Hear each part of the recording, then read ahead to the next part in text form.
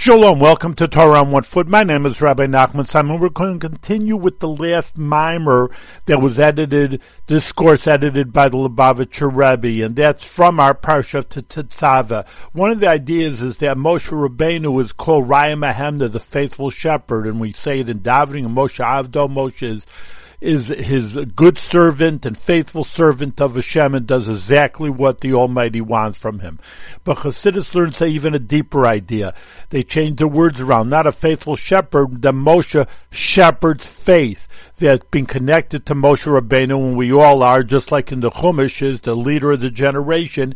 He helps us to have a more inner faith. Everybody Jewish person believes naturally, but he makes it more inner idea, the belief that every Jewish person sees in reality that the Hashem is with us and around the world.